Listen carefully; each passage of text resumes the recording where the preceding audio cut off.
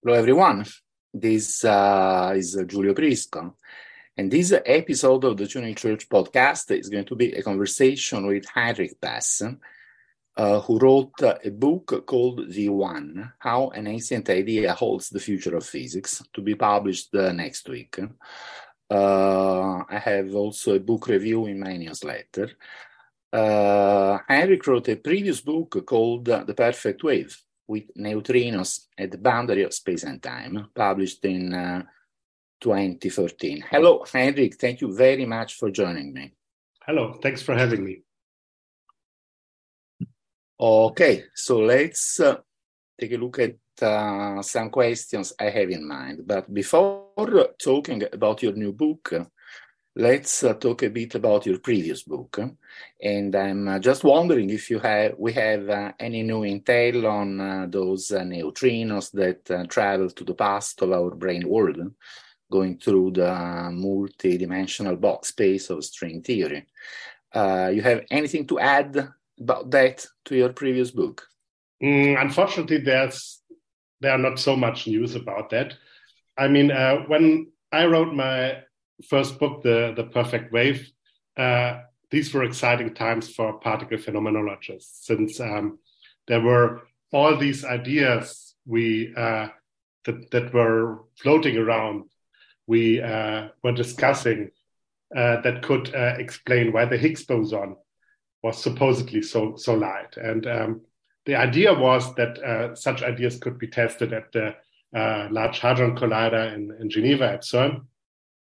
And it turned out, unfortunately, that the Large Hadron Collider found the Higgs boson, which is a nice thing. So it confirmed the Higgs mechanism and also that the Higgs boson is light.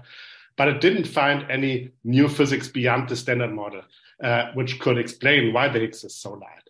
And one of the popular ideas why the Higgs could be so light were large extra dimensions. So string theory predicts more than 3 dimensions in space. And the idea was that these dimensions could be actually pretty large. And so this way, be responsible for the Higgs being light. So there were several mechanisms discussed. And so what we were doing, we were discussing many ideas how physics, how neutrinos could test these new physics beyond the Standard Model, and among them, of course, extra dimensions. And so one idea we were exploring was whether these extra dimensions could allow for time travel, for traveling back in time. And so unfortunately, so far, no extra dimensions or large extra dimensions have been found. So there's not much new on this front. I think it's still interesting to explore this possibility, and maybe in the future at higher energies we could find something. But the reason that we didn't find new physics at the Large Hadron Collider was also one of the reasons for me to take a step back and to say, well, maybe we should rethink how we do physics in the first place. And is the standard way of doing particle physics, meaning looking for small things at high energies, really the right way to go, or should there be other alternative possibilities to be explored? So let's keep waiting for that. Let's move to the very far future before coming back to the Earth right now. And I remember that some time ago I was reading an interview with your research team produced by Team Ventura, I believe. And in the interview, I read that your colleague Thomas Weiler said that perhaps, I'm quoting, perhaps in the distant future, we will evolve so that our consciousness resides in a ball of sterile neutrinos. Then we can teletransport ourselves. This, I found this really awesome and something that sounds like cosmist transhumanism on steroids. Could you short briefly comment on these things? Yeah, I mean, Tom is a very humorous person, so I don't know how serious this comment was, but I think it makes sense when we want to understand things that we really go to the most extreme consequences of our ideas and theories. Right. And if we think about extra dimensions, then we should think what this means for our notion of space and time, and whether there could be some dramatic consequences, such as time travel. And of course, one could think, if there's a possibility to copy consciousness, maybe it's just information, maybe we can copy it from one hardware to another, and where then maybe one possible hardware would be sterile neutrinos, and then maybe we could send consciousness back in time or something like that. But I mean, these are very speculative ideas. I mean, it's not only that we didn't find sterile neutrinos yet, it's also that we didn't find extra dimensions. And if we find extra dimensions, we don't know whether they lead to time travel, and then we don't really know what consciousness is. So there are many speculations stacked on top of each other. But I think it's interesting to entertain these extreme speculations, to get a feeling what might be possible. I mean, doesn't mean that it has to be possible, or how big the chances are, but we should keep all these possibilities in mind. Yes, and I would totally agree on that. In fact, if you couple the possibility of time travel, or at least the possibility of extracting information from the past at as high a resolution as you like, it seems to me that your theory would imply that future humans could perhaps migrate outward into the bulk or to other brain world. They could travel in time, and then at that point, they could resurrect the dead from the past by copying them out of their time and mind uploading them to the future or to the block itself, to another brain world. The possibilities are infinite. Of course, we cannot say much about that at this moment. Actually, we cannot say anything at all. I suspect that we will keep not understanding these things well enough for thousands of years. But as you say, yes, it's very fascinating to entertain wild speculations about these things. Yeah, I agree. I mean, these are wild speculations, but it's interesting to entertain them, not just for entertainment, but also since thinking about these things can teach us something about our ideas, about our understanding of nature. Right.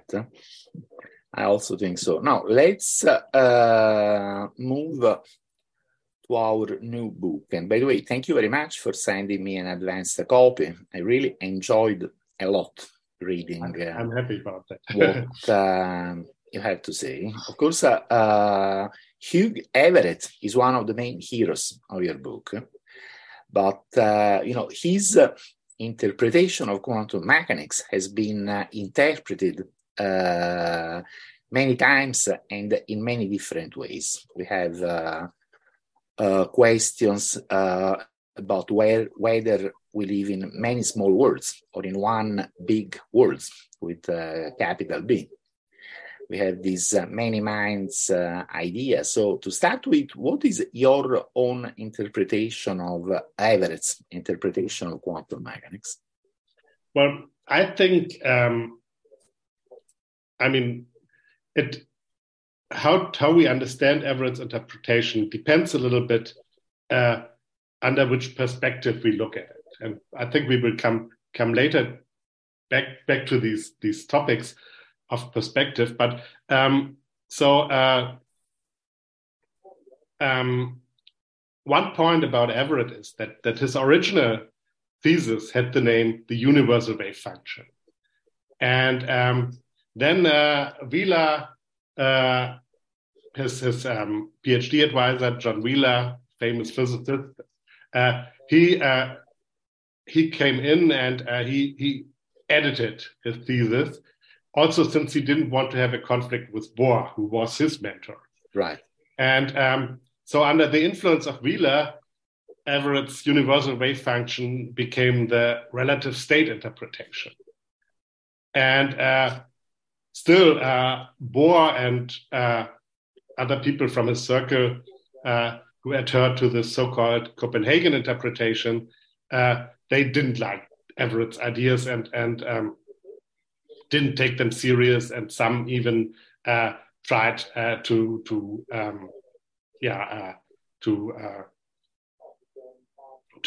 suppress them. Then at some point, Bryce DeWitt came in, and he read Everett's thesis and liked it, and he described it as many words interpretation. He was concentrating on the fact that if you have if the possible states of a quantum object get entangled with an outer world, then there's correlation of the outer world and each of the outcomes of these quantum states, or each of the possible states of the quantum system, and this can be seen as many worlds. So Bryce DeWitt called it many words. He wrote a famous Physics Today article about it, and this is what this was the label under which it got popular. But I think it's a little bit of an it's somewhat misleading, this label, since these many words, they are not fundamental. They are emergent. They are a consequence of the local perspective of an observer. And on the most fundamental level, as Everett wrote himself, there's this universal wave function which describes one quantum world. And only from the perspective of a local observer, this one quantum world dissolves into parallel quasi-classical many worlds. So I believe in one fundamental world, which is actually more one than just one word, since it's essentially just one single quantum state. Yeah, in fact, I've been thinking about this for many years, and at some point I went and read the original, very first version of Everett's paper, and I realized that he never uses the word many words at all. He just at one point makes a reference to a universe like an amoeba splitting into many ones, but that's really the only place where he does that. So yes, that's the impression I always had, that Everett is really talking about one world. Yes. And what about this very interesting variant of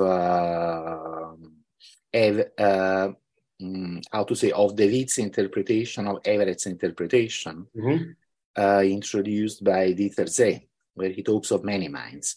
Yeah, I think the name many minds actually goes back to philosopher David Albert.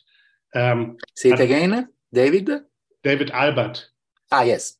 Yeah, but I think Zeh preferred this label many minds over many words, since it describes that it's something perspectival, that it's not the universe splitting, but essentially the observer splits, and the observer with his experience or her experience of the state of a quantum object and the state of the entire universe. So many minds describes what's happening better than many words. Right. I agree with Zeh and with Albert on that. Yeah, I would also tend to agree. In fact, sometimes I have been thinking that, okay, if there is another version of my mind, and then besides that one, there is another version of my mind, all of them perceiving different things, then it would make some kind of sense to me if all these minds, all these individual minds were combined into some kind of super mind, which is still individual and associated with me, but not yet as general as some kind of universal mind, something halfway between. Mm-hmm. So you mean all these many minds of the many minds interpretation? Yes. But I mean the coherence would somehow separate them, right? So unless there is some residual interference. Yes. I mean that's possible, but usually under usual circumstances, the coherence is very effective, and it suppresses very, very rapidly these interferences under usual circumstances. Interesting. And in fact, the coherence is one of the things that I want to discuss next. And before going into the coherence, it seems to me that, Dieter Z should have received the Nobel in physics for his work on the coherence. In fact, the Nobel is given for theoretical work when it is confirmed by experiment, but I believe there are many experimental confirmations of the basic idea of the coherence. Was Z ever a candidate that you know of to the Nobel Prize? I don't know. I mean, if I would have asked to nominate people for the Nobel Prize when Steve was still alive, I definitely would have nominated him. I think he definitely deserved it. Unfortunately, I don't know whether others nominated him. I think could well be possible, but I don't know for sure. What I know for sure is that he was nominated several times for the Max Planck Medal of the German Physical Society, but even that he never got. So that's really so I think I think he really was underrated. I think he was really one of the big heroes of quantum mechanics, such as Bohr and Heisenberg and Schrödinger, and he didn't really get the credit or appreciation of what he did. Although he found this very important mechanism, which explains so much about how the world becomes classical. Even, I mean, if you still think there are other mechanisms playing a role in the quantum to classical transition besides decoherence, I don't think so. I think decoherence explains the quantum to classical transition. But even if you think there are other mechanisms at work, decoherence is so important that I think they should have gotten the Nobel Prize. Yeah, it's really too bad that you cannot get the Nobel Prize when you're no longer here. Yeah. There should be something like posthumous recognition. By the way, did you yourself study with Z? No, I didn't study with Z, but I knew people who studied with Z. I mean, when I was a diploma student, another student in my group, he had done his, actually I was a PhD student already, and he was a PhD student, but he had done his diploma with Z. And so already at that time, we started to discuss about decoherence, and I was thinking about how this is related with many words. Funnily, Z, although he was an advocate of Everett's interpretation, for some time didn't like to say this clearly, since he knew that there was that many people didn't take Everett's interpretation serious, and that this could harm his research and his standing in the community. So for quite some time, he supported the average interpretation only somewhat between the lines. And I remember that I was thinking, and well, actually, this is supporting average interpretation. And in later writings of C, it gets really clear that it is, of course. Right.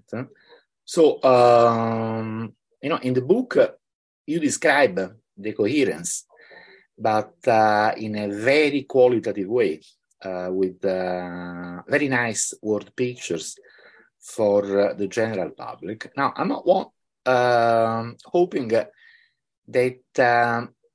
you could now bring the coherence to a little bit higher level, without mathematics, of course, but maybe explain a couple of things in more detail for those who have done some more readings on mathematics and quantum physics, based, of course, on what you say in the book. Yes. So I think an important condition for decoherence is entanglement. So entanglement is also the reason why I think that the entire universe is one single unified whole. Since in an entangled quantum system, you can perfectly know the total system, but you don't know anything about the subsystems. And so interaction creates entanglement. And so we should expect that the universe is one big entangled quantum state. So now what happens in a quantum measurement? In a quantum measurement, we have at least three agents or objects. We have the observer, we have the quantum system we look at, and we have the rest of the universe. And what happens in decoherence is that the observer is a local being. I mean, it exists at a specific place in the universe, and it doesn't know about the entire universe, of course. So what you do technically is when you know a quantum state perfectly, then you say this is a pure state. So it's in one specific state with 100% probability. And you can describe that by a density matrix, which has only one entry, which corresponds to this 100% probability.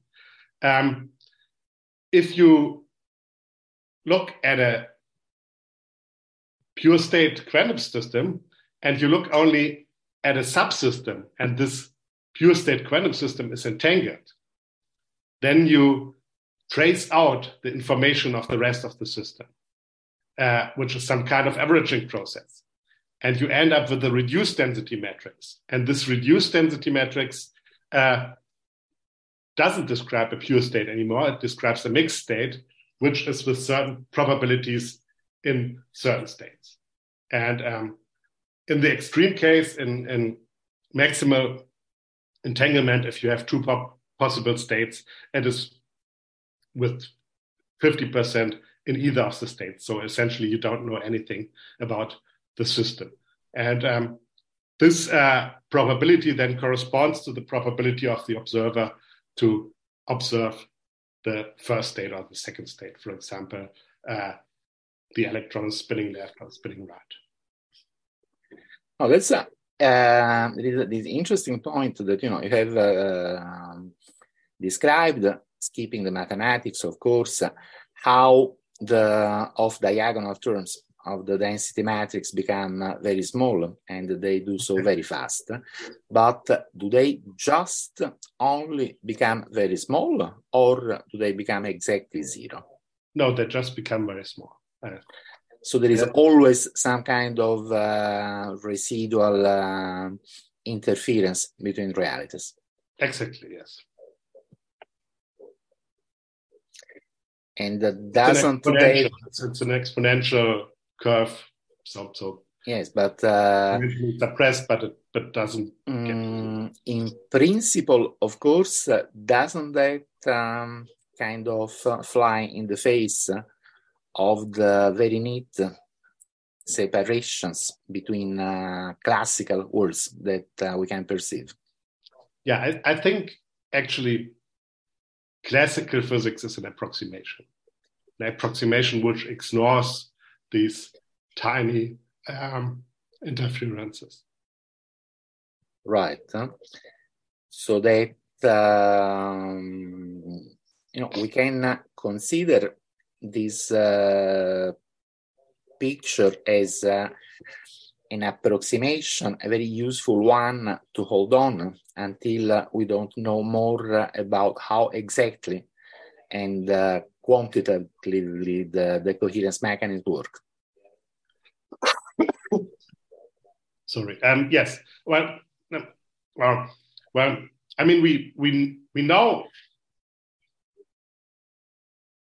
pretty well how decoherence works, and we know that it doesn't really go to zero, the interference, but it gets so small that it's a good approximation to think about decohered objects as classical objects. But in principle, they are only quasi-classical. This is also a term C uses. They are not really classical objects. They are still quantum objects, but they are only quasi-classical. We cannot, for example, imagine some kind of yet not understood mechanism after which, as soon as the interference terms become very small, they are suddenly in a jump brought to exactly zero. That would be kind of like a quantization of probability, which I believe was proposed in the 30s or 40s and then essentially forgotten. In fact, related to this, there is this point that I wanted to mention and hear your opinion about whether the physically real worlds could be only a subset of all possible average worlds. The image that I have in mind is high probability worlds could absorb low probability worlds, like a big soap bubble absorbs a small one. Robin Hanson did some suggestions on this, and also David Walls mentions it in his Emergent Multiverse book. Do you have anything to say about that by any chance? Well, I can't say much about it. I mean, just to say what you said before, that very small probabilities could jump into zero probabilities, but this would violate the unitarity of the wave function evolution, right? So this is would be a departure from the average picture, similar to a physical collapse, I would say, and it also probably is difficult to make consistent with relativity, just as a physical collapse. About this other idea that but hold on, quantum mechanics is already difficult to make consistent with general relativity, at least. I meant special relativity. You meant special relativity, yeah. And would this giving up unitarity, would it be such a big deal in your opinion? Well, I think this is just one of the main characteristics of the average interpretation, that you say, well, we have this wave function and it evolves according to the Schrödinger equation or some relativistic generalization of the Schrödinger equation. So it's a deterministic unitary evolution, and there's nothing sudden happening. That there are no jumps or no discrete things happening. It's just a smooth, continuous, unitary deterministic evolution. Even if it looks for us, of course, non-deterministic and non-unitary and so on. But this is only from our perspective. Right. So since you just said the D word, deterministic, where do you stand on the never-ending issue of determinism and free will? I think actually these things are not exclusive. I think one is confusing two different perspectives there. I mean, I think the average interpretation says the universe is deterministic, and I think the average interpretation is the best interpretation we have for quantum mechanics. But I think for us, from our individual subjective perspective, this feels like free will, what happens in our consciousness, in our brains. This feels like free will, although it is deterministic. For example, to make this more clear, if the question is what is meant if we say free will? I mean, if it would just be arbitrary how we choose things, then it wouldn't be free will. I mean, Exactly. If it was just probabilistic, it wouldn't free will, since, I mean, our personality wouldn't enter there. And this is a very, very important thing for free will, that I can decide according to my ideas, to my personality. So I think what our decisions are determined on some level, but the level where I start speaking even of myself is a different, more coarse-grained, more emergent level. On this level, it makes sense to talk about free will, even if it doesn't exist on the most fundamental level. But I myself also doesn't exist on the most fundamental level. In fact, I have the impression that people use determinism in two different senses, where one is something is deterministic if you can predict what will happen. Mm-hmm. And another is that something is deterministic if it can happen only one way. And these two definitions do not mean the same thing. Not at all. Where do you stand on this?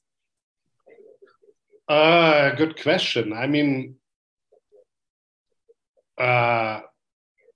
I think the second, I mean, well, the predicting things is difficult often, right? I mean, for example, right. deterministic chaos, right. When we have complex systems, we can't really predict in which direction the system goes. Things like the weather or even complex pendulars which are coupled and so on.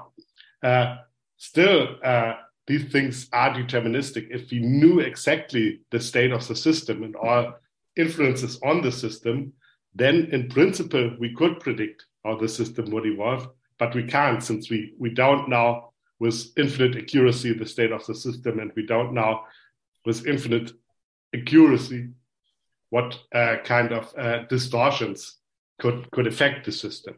So I think the second definition is the better one. That, I mean, so if you talk like a physicist, when you are on a phase-space trajectory, that this phase-space trajectory is one curve and it doesn't split, or two phase-space trajectories never cross or meet each other. Right. So I think we both agree that the right definition of determinism is of something that can happen only one way, even if we ourselves are not able to tell which way. Right. By the way,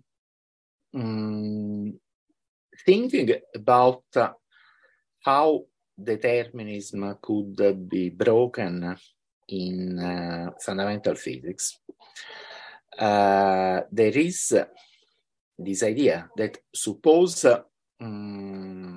your mathematical model allows for retrocausality. something that can be loosely described as influences from the future to the past. Of course, that would break determinism right now, because I would need some information that I cannot have, not because the calculation is difficult, but because it's impossible in principle. Now, I do have the feeling that some kind of retrocausality is not incompatible with the world picture that you put forward in the book. Is that correct? Yeah, I think so. I mean, we are back to the time travel ideas, right? I mean, so I'm also not sure whether retrocausality really would be in conflict with determinism. I mean, not in the second sense, but in the first sense. Yeah, okay. Because in the second sense, we could have a self-consistent retrocausal time loop, and that's what I mean. Determinism in principle would not be broken. Yeah, I think Novikov had such ideas about closed timeline curves, and where still the entire picture is consistent and can go only in one way. Yes, and in the context with quantum mechanics, David Deutsch was entertaining these ideas that, for example, you have these average branches, and when you travel into the past, you just don't end up on the same average branch, but on a different average branch, and that this could make closed timeline curves and time travel consistent. So it's not necessarily excluded, I would say. Interesting. Now let's come to frogs and ants and birds and bugs. You say that we are like frogs or ants that are sort of trapped on a surface and experience reality locally and time after time. And this would be opposed to a theoretical global view of reality all at once. That is what Tegmark calls bird's view, and Wilczek calls God's eye view. Now, is this just a theoretical metaphor, or do you think that beings could exist that live in this high-level perspective? First, I would like to differentiate a little bit between Tegmark's frog and bird perspectives, which describe an observer which observes locally a decohered world, and the bird is an observer which observes globally the non-decohered total state. The ant and God perspectives of Wilczek, they actually don't refer to quantum mechanics, but to relativity. And they say they mean that the ant perspective is the perspective of an observer who goes along a trajectory in space-time, and the God's view would be the outside view on the entirety of space-time, where he sees or she sees the entire trajectory and everything around. So first, these things are different, but I think when we start thinking about quantum gravity, they come together. And then in quantum gravity, probably we can identify the frog with the ant and the bird with the God. But if you ask whether there could be really someone who looks from outside, I think it's easier to think about a bird than to think about a God, since the bird is someone who looks from outside on the entire quantum system. For example, if we have an isolated quantum system, somebody observing this quantum system would be a bird. If this quantum system is interacting with the surroundings, then a bird would be someone who had to look at the entire universe. The God's perspective is a timeless perspective, and there I think it will be difficult to think about, someone, a thinking being outside time. I think thinking consciousness is always a process in time, and I think a timeless process. At least I have difficulties to think about a conscious being without time. Yeah, that's a difficulty that I have as well. Because, being a god living in a timeless eternity seems kind of boring because nothing happens. Unless I must be wrong here somewhere, but I have the feeling that a god in this sense could be a thinking being only if there is another time-like direction, something sideways, where things can change. Well, difficult. But that's also not incompatible with your overall picture, I think. Well, I'm not sure. I think on the very fundamental level, you have one time emerging after the coherence from the one, but then you could also have another time emerging after another step of the coherence, and then another one, and so on. You would have an infinite layer of emerging times. I have to think about it. Maybe one could think about something like that, but then I think it's not really a godlike being if it's still partly decoherent, right? I mean, it's still a bird, like a bigger bird and a bigger bird and a bigger bird on that. You retrieve the concept of God asymptotically, but not in any step of the chain. I agree. Maybe it works. I mean, it definitely could work for birds, and I think I agree that it also could work for gods. Yes.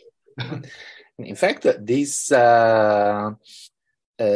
beings that live outside our world that exists in time was in the film Interstellar, and in the book that Kip Thorne wrote about the science of Interstellar, he says interesting things about what the perception of these bulk beings could be. But another thing that I wanted to mention is that you mentioned quantum gravity. But now, couldn't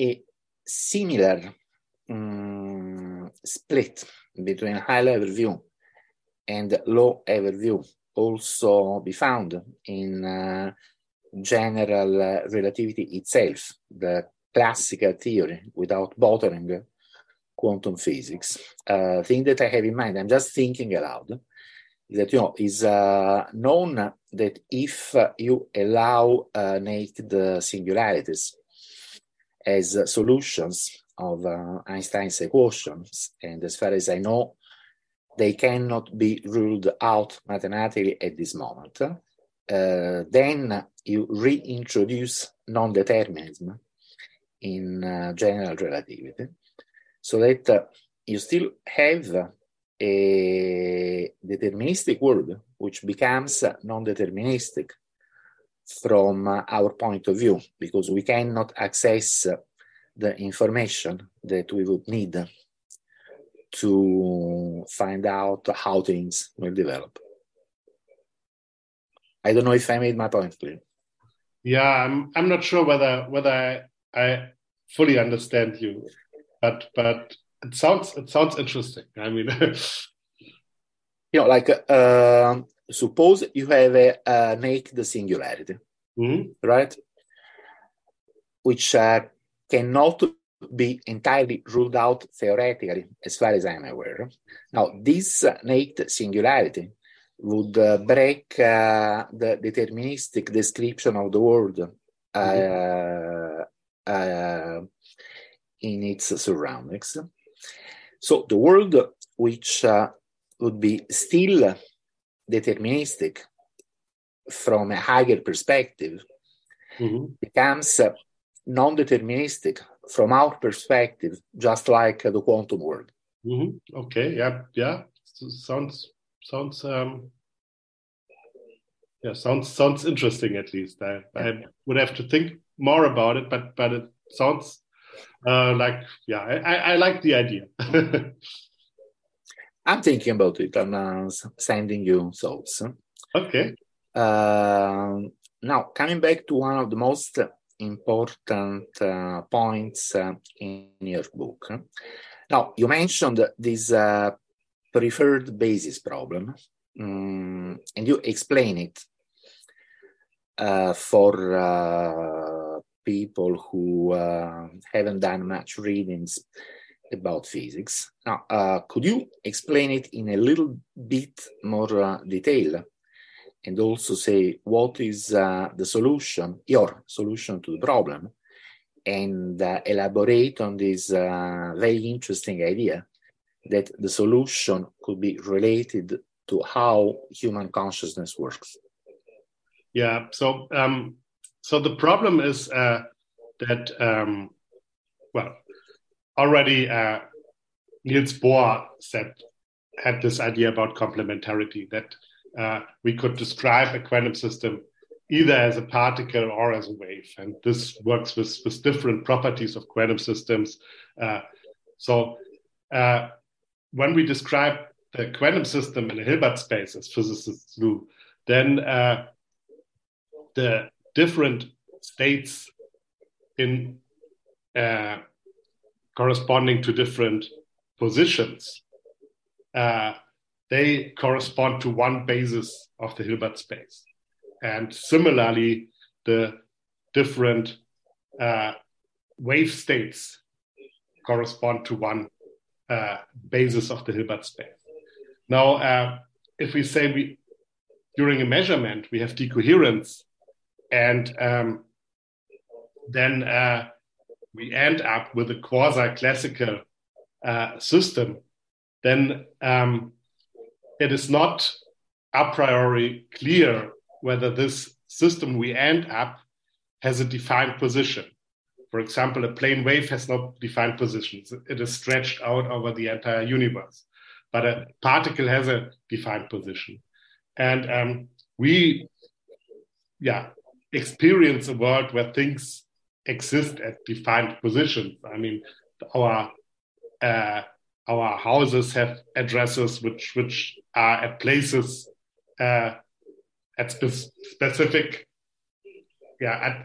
localized at specific places in the universe, and not, for example, at a certain frequency and mirrored out over the entire space of the universe. So the question is, why do we live in a universe where things exist at certain places and not, for example, at certain frequencies or wavelengths? And so this is the preferred basis problem. The preferred basis appears to be the basis where things have defined positions and not defined wavelengths. And so decoherence a priori doesn't single out preferred basis. Of course, one can say if we know our interaction is locally, and this interaction during the measurement process usually typically dominates the evolution of the quantum system, then we end up with a quasi-classical system, which is has a definite state in the position basis. But when we talk about the interaction Hamiltonian, then we already have started to split the universe into different parts of the universe and interactions between these parts. And this factorization also is not a priori guaranteed. I mean, we start with a single quantum state, which is entangled. And when we start to talk about subsystems, this is already some assumption about this single quantum state, which is could be this taught this way or another way. So the question is, why do we see things, or why do we experience things that are at defined positions? And I think it is natural to say what we know is that we see things at definite positions if our interaction is local. And this is natural since we are local beings, and our consciousness, which experiences the universe, is confined in our brain. But then, one could ask, so this is how I think consciousness could enter or could play an important role in the Everett interpretation, that since our consciousness is confined locally to our brains, we interact locally with the universe, and this then implies that decoherence ends up with quasi-classical objects which are defined at specific places in the universe. But then one could ask, of course, could it be different? Could there be consciousness or conscious beings whose consciousness is not localized? And this, I think, is an interesting question. Right. Yes, in fact, isn't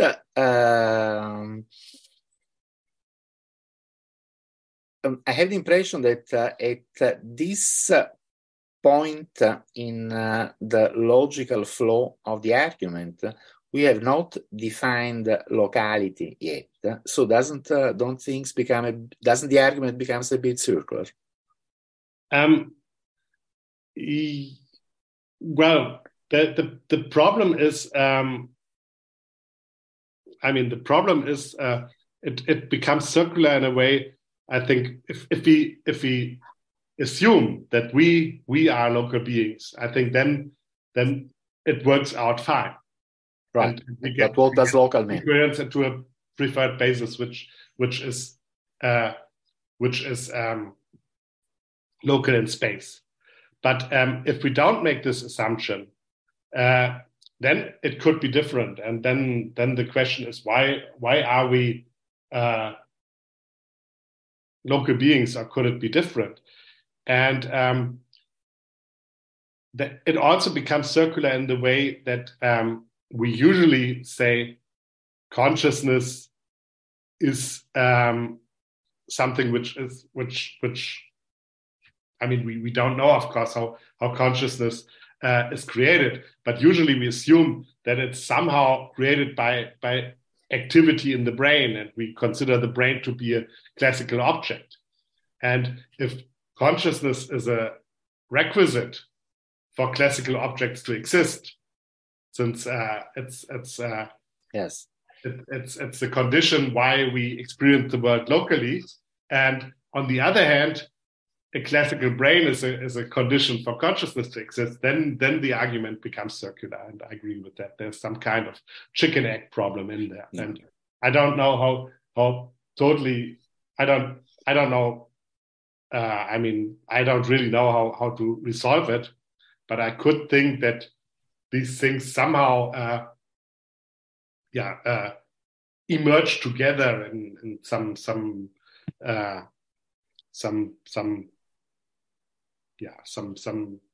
self, how do you call it? Some looped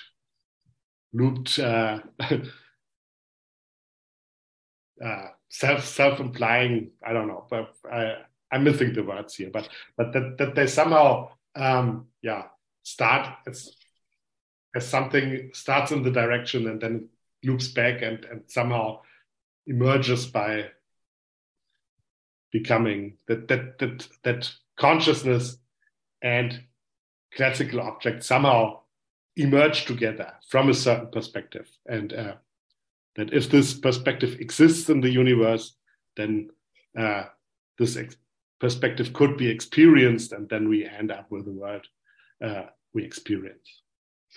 I do like the idea that it is the structure of our consciousness that picks up which preferred basis our multiverse is based upon. And I think it looks very much like Kant's idea of space, time, and everything else being really determined by how our mind works. Like I see things local, my glass is here because that's how my mind works. And all that. I find it a very neat solution. Yeah, I mean, what's important is that consciousness here is not an active player, such as in the interpretations suggested by von Neumann and Wigner and Penrose for some time, that consciousness really collapses the wave function, but consciousness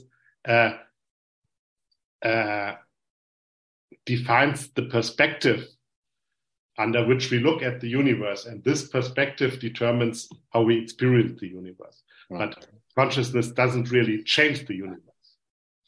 Are you that sure that consciousness is not an active player in the universe? I mean, I can imagine some hypothetical scenarios, and again, I'm thinking aloud, that,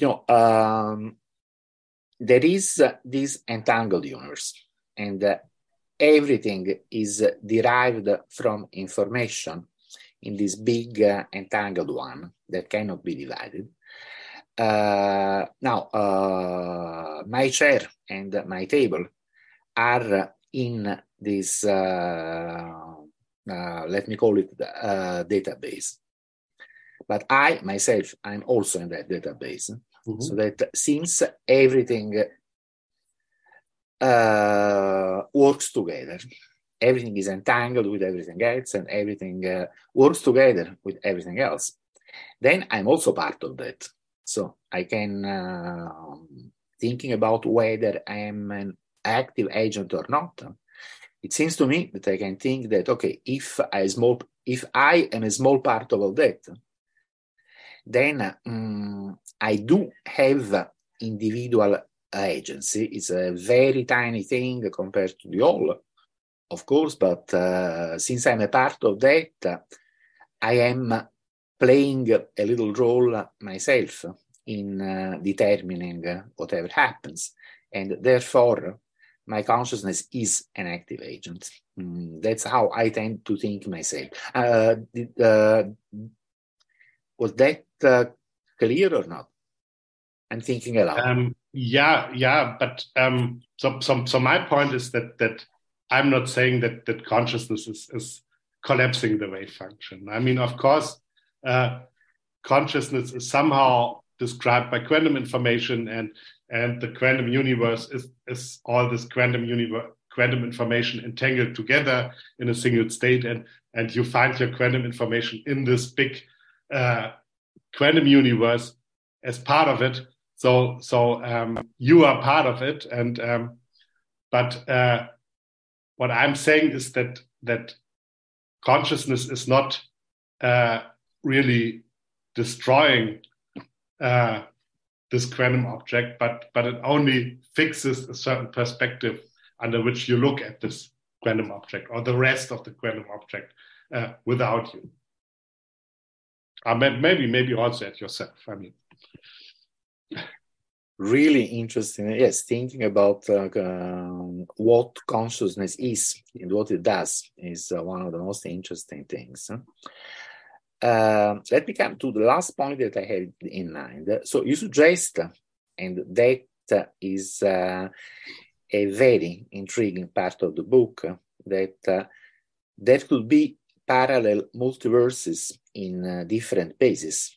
For example, in position base and in momentum base, and quantum aliens different from us with entirely different ways to experience their reality. And of course, all these incredibly complex multiverse of multiverses emerge from the same basic thing that you call the one. I found that very intriguing.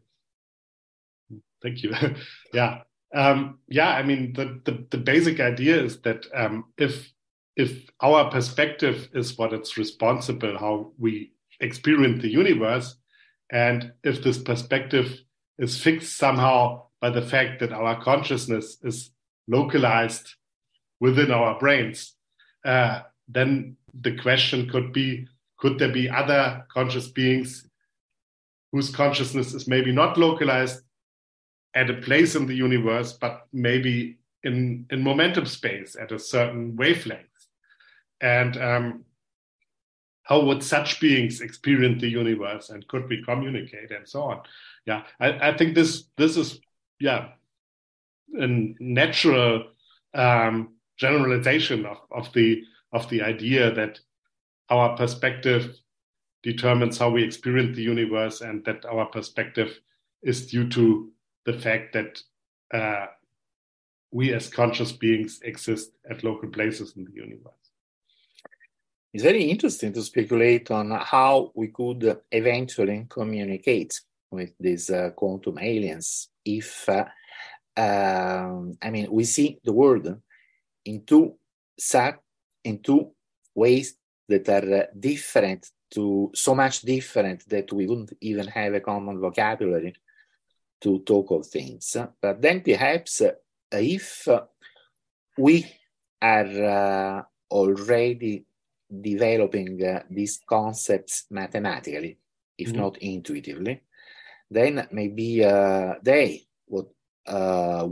whatever and wherever they are, they could develop mathematically equivalent concepts, and we could use our mathematical results as a communication interface, perhaps. Yes, exactly. Yeah. This is a thing I started to discuss with a collaborator, with Tom Kephart.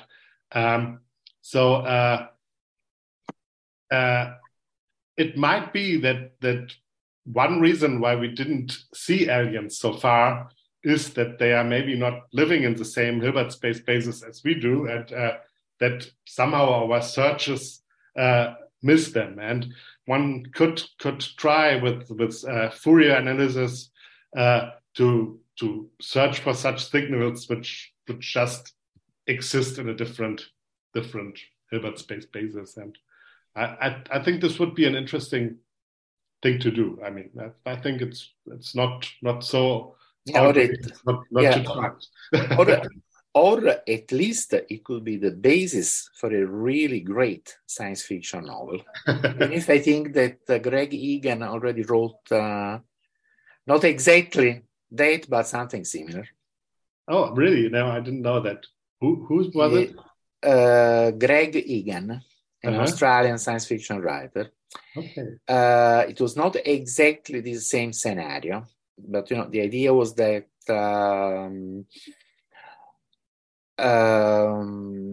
our mathematics is not fixed, because the universe, the idea that mathematics is really the physics of little stones.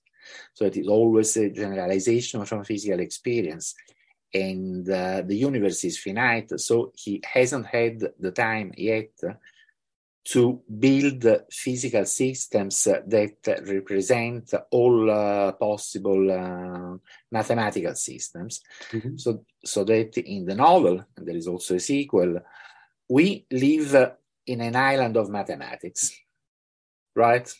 Mm-hmm. And there are some alien beings that live in another subset of mathematics, which is incompatible with ours, but the two things don't come directly in contact, so nobody knows. But in the novels, they found the way to establish a contact because between these mathematical worlds and to communicate with these aliens. The first story is called Luminous.